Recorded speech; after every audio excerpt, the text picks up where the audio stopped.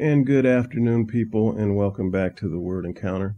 And we're going to continue on we're in Numbers chapter 12. We left off chapter 11 yesterday. And we might only stay in 12 today. We'll see how it goes. Miriam and Aaron, verse 1, Miriam and Aaron criticized Moses because of the Cushite woman he married, for he married a Cushite woman. And so let's stop there for right now. And so it says that Miriam and Aaron criticized Moses because of his Cushite wife.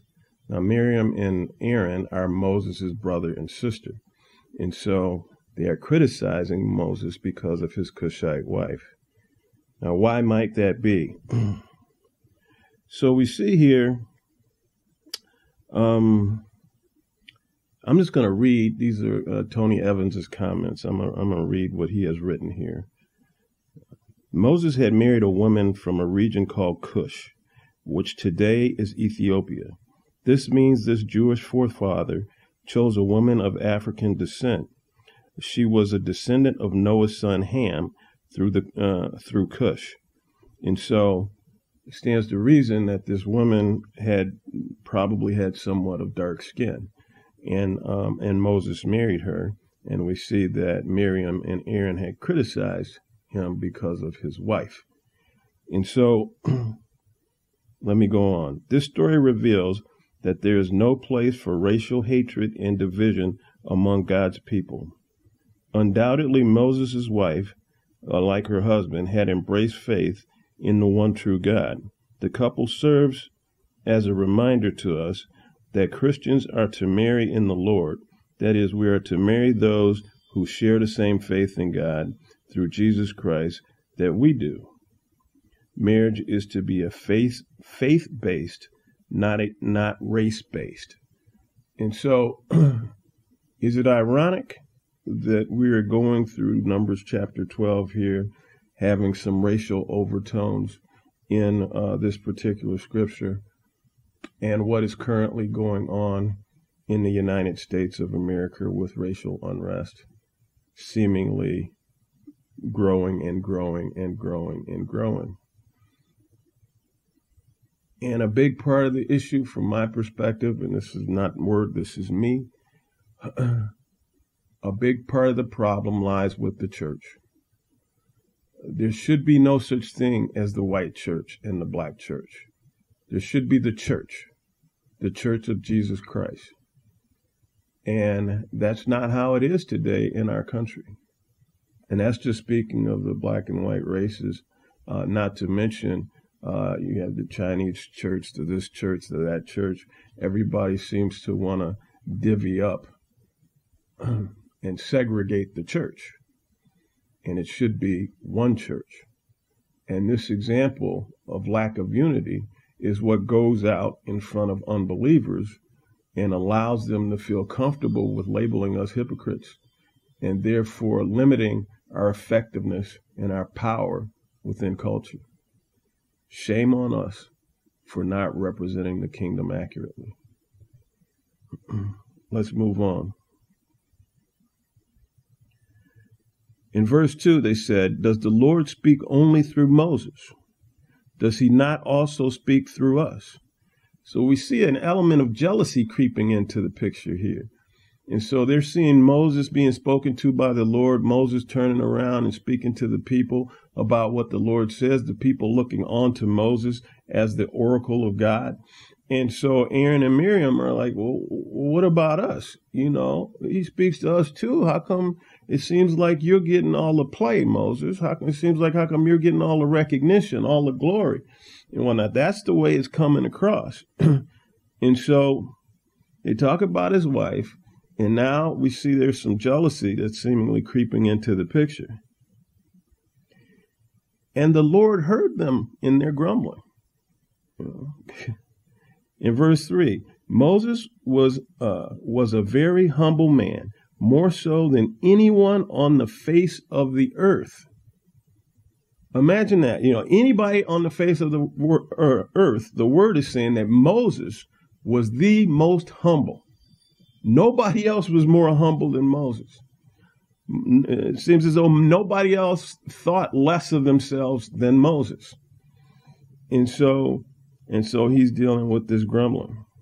In verse 4, suddenly the Lord said to Moses, Aaron, and Miriam, you three come out to the tent of meeting. So the three of them went out. Then the Lord descended in a pillar of cloud, stood at the entrance of the tent of meeting, and summoned Aaron and Miriam. And so the Lord descends down in a pillar of cloud, and he says, Aaron, Miriam, come here.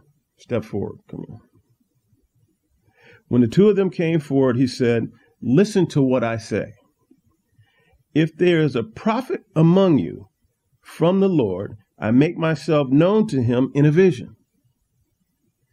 I speak with him in a dream. Verse 7, not so with my servant Moses. He is faithful in all my household. I speak with him directly, openly, and not in riddles. And so the Lord is admitting that he speaks to his people in riddles. But he says, not with Moses. With Moses, I speak to him plainly. I tell him what the deal is plainly. I don't have him wondering what I mean. I speak to him directly. He sees the form of the Lord. And so the Lord is saying, Moses, sees the form of the Lord.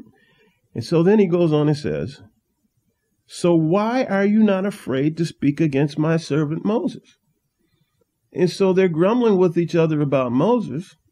And the Lord has told him what Moses' deal is to him. And he says, so this is how I feel about Moses. Why are you not afraid to speak about Moses the way you do?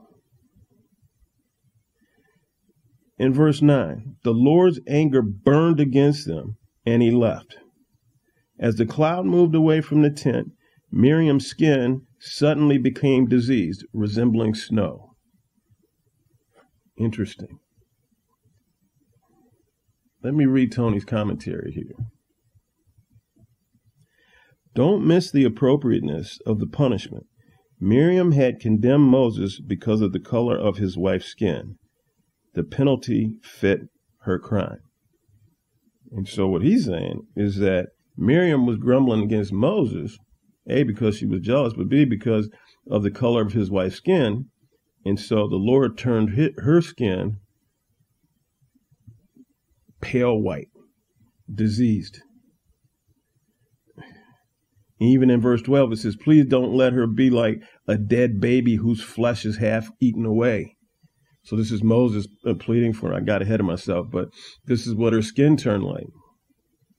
When Aaron turned toward her, he saw that she was diseased and said to Moses, my Lord, please don't hold against us this sin we have so foolishly committed.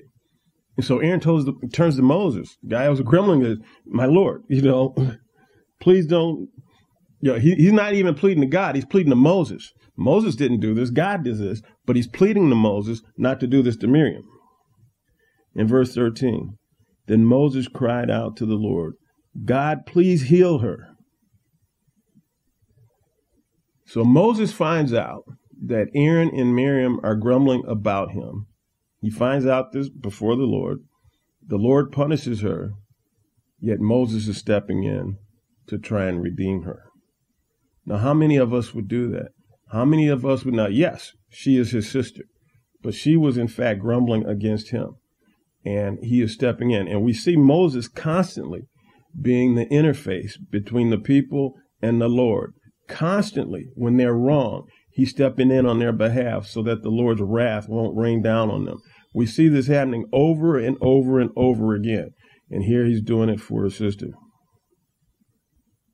So again, verse 13, then Moses cried out to the Lord, God, please heal her. Verse 14, the Lord answered Moses, if her father had merely spit in her face, wouldn't she remain in disgrace for 7 days? Let her be confined outside the camp for 7 days. After that, she may be brought back in. And so here we see that God is telling Moses, look, she has to be punished. If she had merely spit in her father's face, she'd get at least 7 days. And she spoke against me because she spoke against you. and she didn't respect my authority and my knowledge and my wisdom, so she's going to have to be punished. And so put her outside the camp for 7 days, and then afterwards she can come back in. And so the lesson, the moral of the story, if you will, in chapter 12 of Numbers is that, divisions amongst people are not tolerated by the Lord. It's just not tolerated. And yet we don't behave as if we understand that as a truth. We behave as if we are reacting and dealing solely in culture and not in the spiritual realm.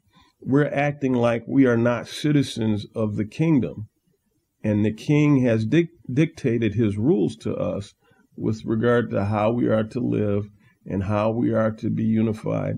And we seem to just want to ignore that. That is not acceptable. That can no longer be tolerated in this day and this hour. And I don't restrict these things to the United States when we're talking about black and white issues, for these issues exist all over the world between people groups under the kingdom of God tent. And they cannot be tolerated. We cannot look at other Christians sideways because of cultural differences, language differences, preferences, or this, that, and the other. We cannot assume that how we do things, how we worship, how we participate in various events and festivals or whatever is the correct way. And everybody else has to understand how and why we do it, whoever the we is. For God has his culture. And, there's nothing wrong with culture. I mean, culture is fine as long as the tenets of that culture don't violate kingdom mandates. And a lot of tenets do. A lot of tenets in culture, do violate kingdom mandates. And so we cannot accept those tenets, that part of culture, of our culture, whatever culture it is we come from. And so we are living in a time when the kingdom culture has to be the predominant culture that we all ascribe to. And that is something that has to be cultivated by the Spirit. And we are led by the Spirit and whatnot, not by our preferences, in which we see happening today in many, many, many instances. And so, Father God, in the name of Jesus, I come humbly before you on this day at this time. Father, I plead for a fresh baptism of the Holy Spirit for all of your children, that we would have a fresh understanding of what it is you expect from us, that there would be no ambiguity, that there would be no confusion, that we would be able to see clearly and understand clearly and hear clearly what it is we are to do in this day, in this hour, in order to bring about righteousness and justice in the land. And so, Father, we thank you for the opportunity that lays before us. May your will be done in Jesus' name. And with that, we will see you tomorrow. Bye-bye.